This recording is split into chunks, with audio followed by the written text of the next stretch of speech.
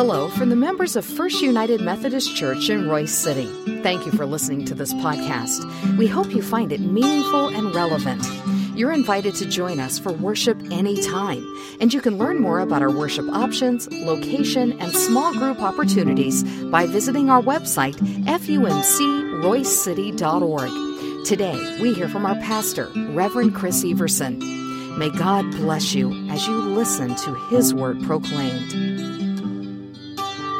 Oh God, we come to you knowing that when we look at Scripture, we get a chance to look into who you are. And God, sometimes when we look at Scripture, we also get a glimpse to see who we are.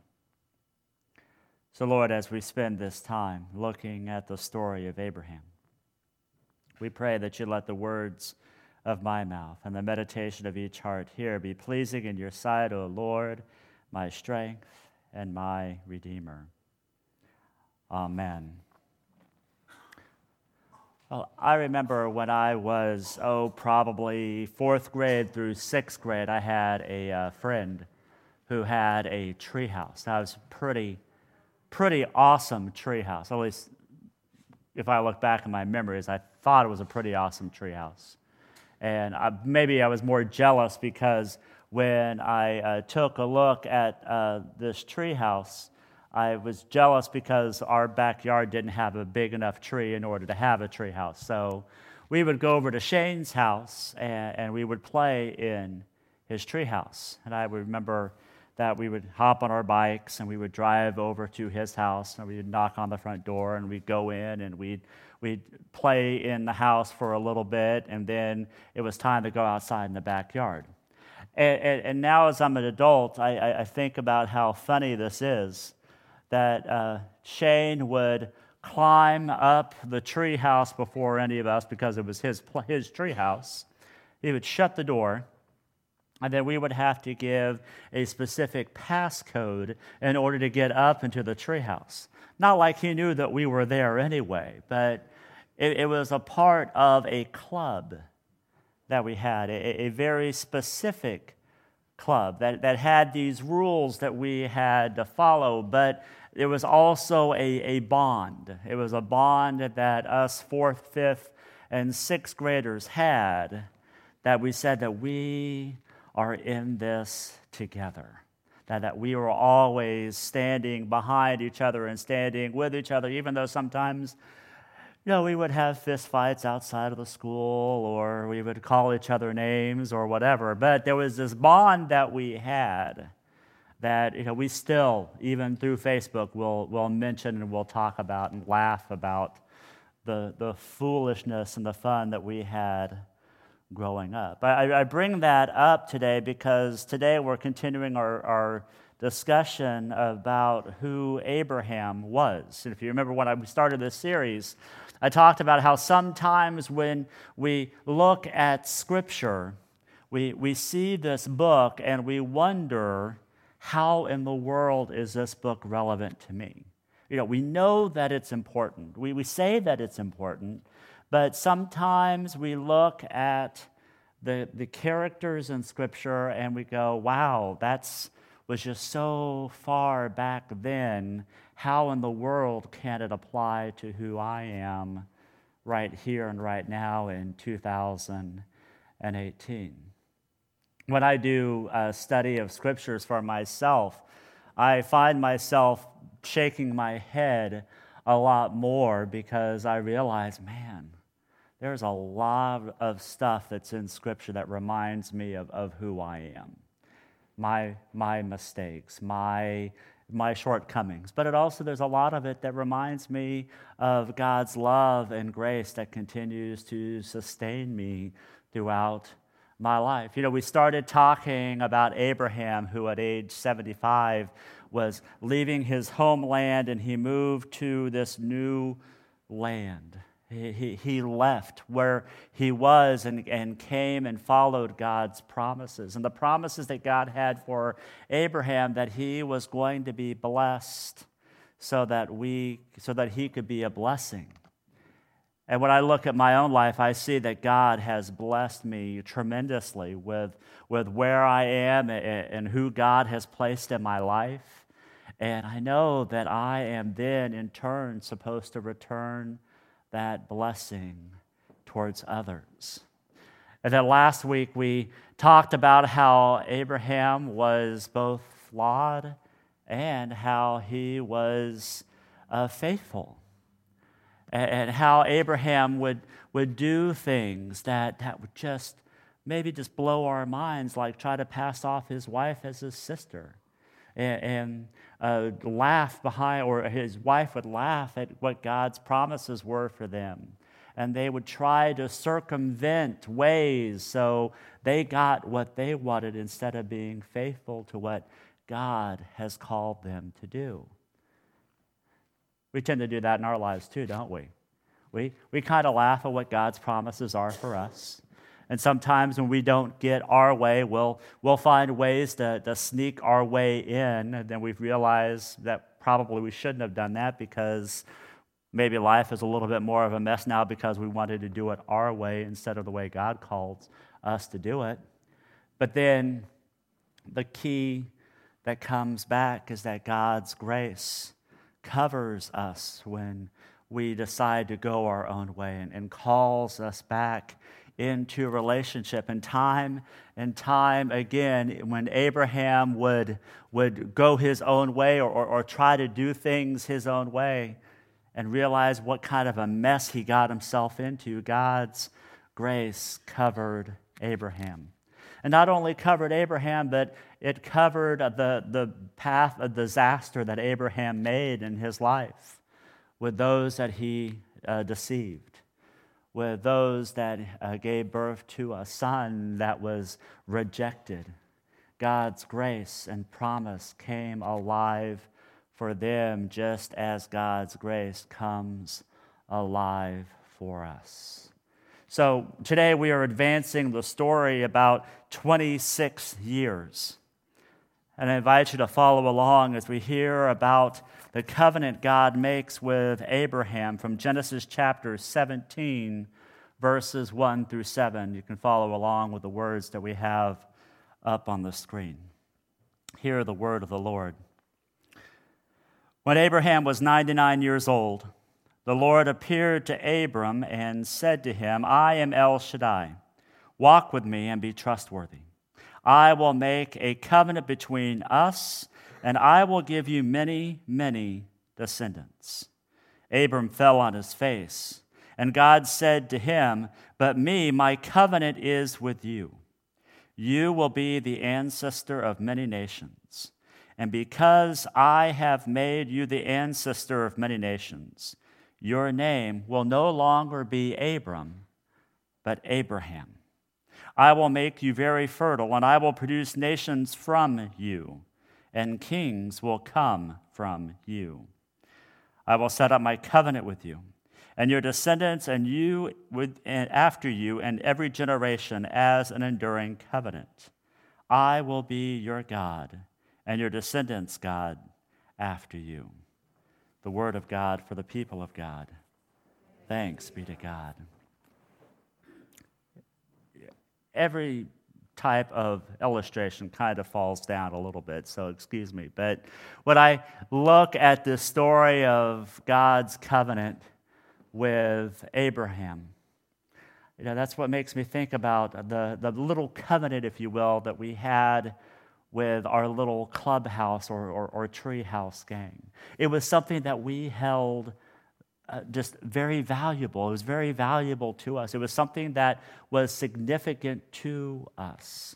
And when we take a look at the word covenant, we see that it is something that was extremely valuable to the Israelites. And also that covenant is something that should be still valuable to us. It is the backbone, if you will, of the story of the Old Testament, and it is the backbone to what we profess as those who love and serve Jesus Christ. So I'm going to give you kind of a brief overview about the different covenants that were in Scripture to help you to see how important those are to the people of God. The very first covenant that was made, it was made in the Garden of Eden. And that covenant was in Genesis chapter 1 and Genesis chapter 2, and it was for Adam and Eve after they fell in the garden. And God promises Adam and Eve the blessings and curses that will follow them, and it all follows along humankind's actions in the garden. And then shortly after that, in Genesis chapter 3, we have the covenant that God makes with Adam. And this is also just piggybacking on the fall of Adam and Eve and the fall in the garden. But something important for us as followers of Christ, this is the covenant that we point back to say that while the old Adam failed in the garden, that there will be a new Adam that we call Jesus Christ that will repair the fracture that's in our lives. The third covenant that comes along is the covenant that God made with Noah in Genesis chapter 9, verses 1 through 18. And I think this is probably the covenant most of us are familiar with. As Noah built the ark and took 2 animals of each kind, and the earth flooded. And after 40 days, the rain stopped, and then finally Noah rested on a mountain, and God sent a rainbow. And that rainbow established a covenant saying that no longer that God would destroy humankind or the world again with a flood. And then we have Abraham's covenant, which basically covers a lot between Genesis chapter 12 through Genesis 17. And our reading today was a little bit of that in Genesis chapter 17, and we'll talk a little bit more about that here in a little bit. Followed the Abraham covenant, there was the covenant that God made with Moses in Exodus chapter 20 through Exodus 31. This is the law. This is the 10 Commandments. These are the laws that the Jewish people lived and started to follow as they made their way from Egypt all the way to the Promised Land. That's followed by the land covenant in Deuteronomy chapter 30, where God promises the Israelites the land that they could cover and hold on their own. And the next covenant is the David covenant, the covenant that God makes with King David in 2 Samuel 7 and 1 Chronicles 17. This is the promise that God gives David, that there will always be a king, that there will always be a kingdom. And again, we as followers of Christ see that Jesus Christ is a part of that lineage, and his kingship continues that covenant of David. And then finally, in the New Testament, we have the new covenant. And this is the covenant that every first Sunday of the month, when we gather around this table, we celebrate together in the breaking of the bread and the pouring of the cup and the words that are shared during that moment when Jesus says, "Behold, I give you a new covenant poured out by my blood," that our sins are forgiven and that we are made right with our Creator. I share all of that with you just a little bit and to show that, it is so important. All of those covenants give us a view of who God is, but it also gives us a view of who we are and how we should live as faithful followers of our Savior. So let's go back to Abraham's covenant. What exactly is the gist of his covenant? Well, the first thing that I see in this covenant is that God gives us a promise that he will walk with us. God's promise is that no matter what we go through, no matter what trials, no matter what tribulations we have in our life, God will always be there for us. I don't know about you, but I know for me, it's easy to walk with God when things are going right.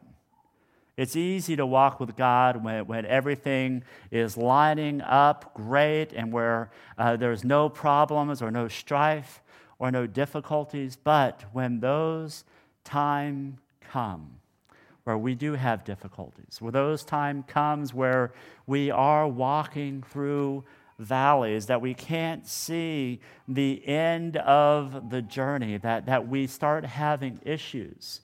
But God tells Abraham and God tells us that when we have those times, I will be with you. Through the valley of detours, where we feel like we may be going down the right path, and then all of a sudden we get detoured suddenly and we see ourselves in a place that we've never expected ourselves to be. Through valleys of suffering, where we have to be with loved ones who are going through difficult situations, through storms in our lives, valleys of discouragement, and valleys of confusions. We have this promise from God all throughout Scriptures that when we go through those valleys, God is there. And we know that God is there because he piggybacks the talking about being there on our journeys or being with us or walking with us because God is trustworthy. We know that God is trustworthy, that God will take care of us as we move through our lives because of the promises that we have in Scripture. Psalm 33:4 says that for the word of the Lord is right and true. He is faithful in all he does. And Proverbs 3:5 reminds us to trust in the Lord with all your heart and lean not on your own understanding.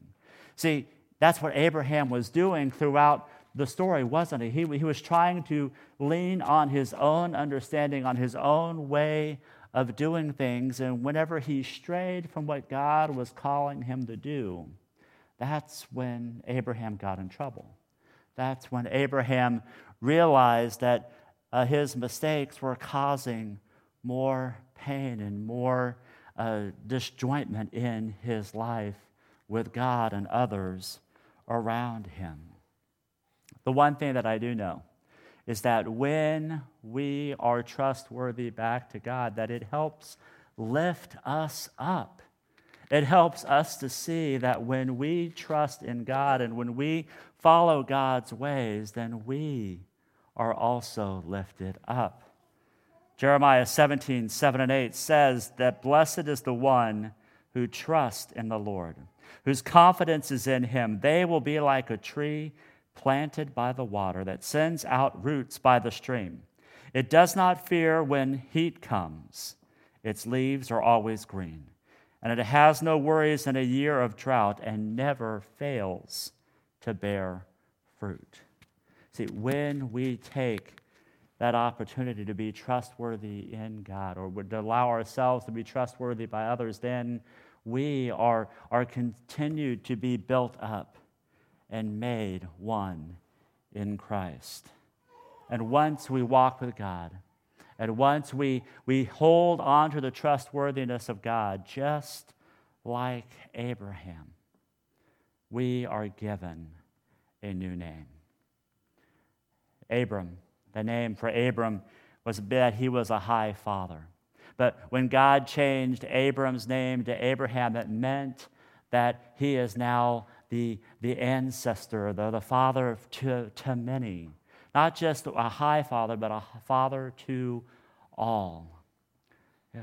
Changing names is something that happened quite a lot in Scripture. There are a lot of people who, once they had an encounter with God or once they lived their life in God, their names were changed. Just go a couple of generations past Abraham to Jacob, whose name meant caught by the heel. And once he accepted God's promises in his life, his name was changed to Israel, meaning God may prevail, or he struggles with God and God preserves. We go later into the Old Testament or back to the Abraham story with Sarah. I love her name. Her name originally meant that she was argumentative. And we saw that as she laughed when God gave her the promise that she would give birth to a son. But her name was changed the same time as Abraham's name was changed, and her name became Princess. We look into the New Testament. We see that people's names were changed from Peter, who originally was Simon, and whose name was changed to the Rock. And then Saul, whose name meant prayed for, but when his name was changed to Paul, it meant that he was now small and humble. My favorite name change in the New Testament comes from a guy by the name of Joseph. And Joseph was one of the new disciples that we hear about in the book of Acts, who actually traveled with Paul. But when he became a follower of Christ, his name was changed from Joseph to Barnabas, meaning son of encouragement. See, God gives us new gifts through our new names. And hopefully one of the things that I keep reminding you about your new name in Christ is to remember that you are no longer who you were, but you are now one in who Christ dwells and delights, and that you live in God's unshakable kingdom. So what do we do with all of this? What do we do with the promise that God will walk with us? What do we do with the promise of God's trustworthiness and our trustworthiness towards others? And what do we do with this new name? So we live. We live in this new reality, that what God gives us strengthens us, that what God gives us helps us to be, as we heard from Abraham earlier, to be a blessing because God has blessed us. Our new name allows us the opportunity to look at our neighbors and see how God calls us to serve them, to welcome them, to encourage them to be the people that God has created them to be.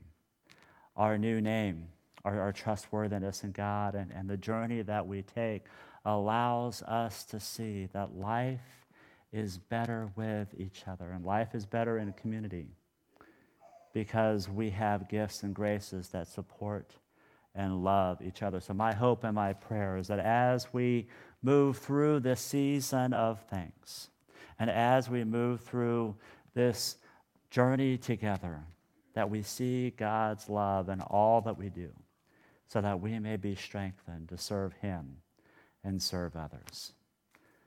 Let us pray. Oh God, we thank you that you have again promised us over and over again that no matter what we may go through, no matter what trials or what difficulties we have, that you are there.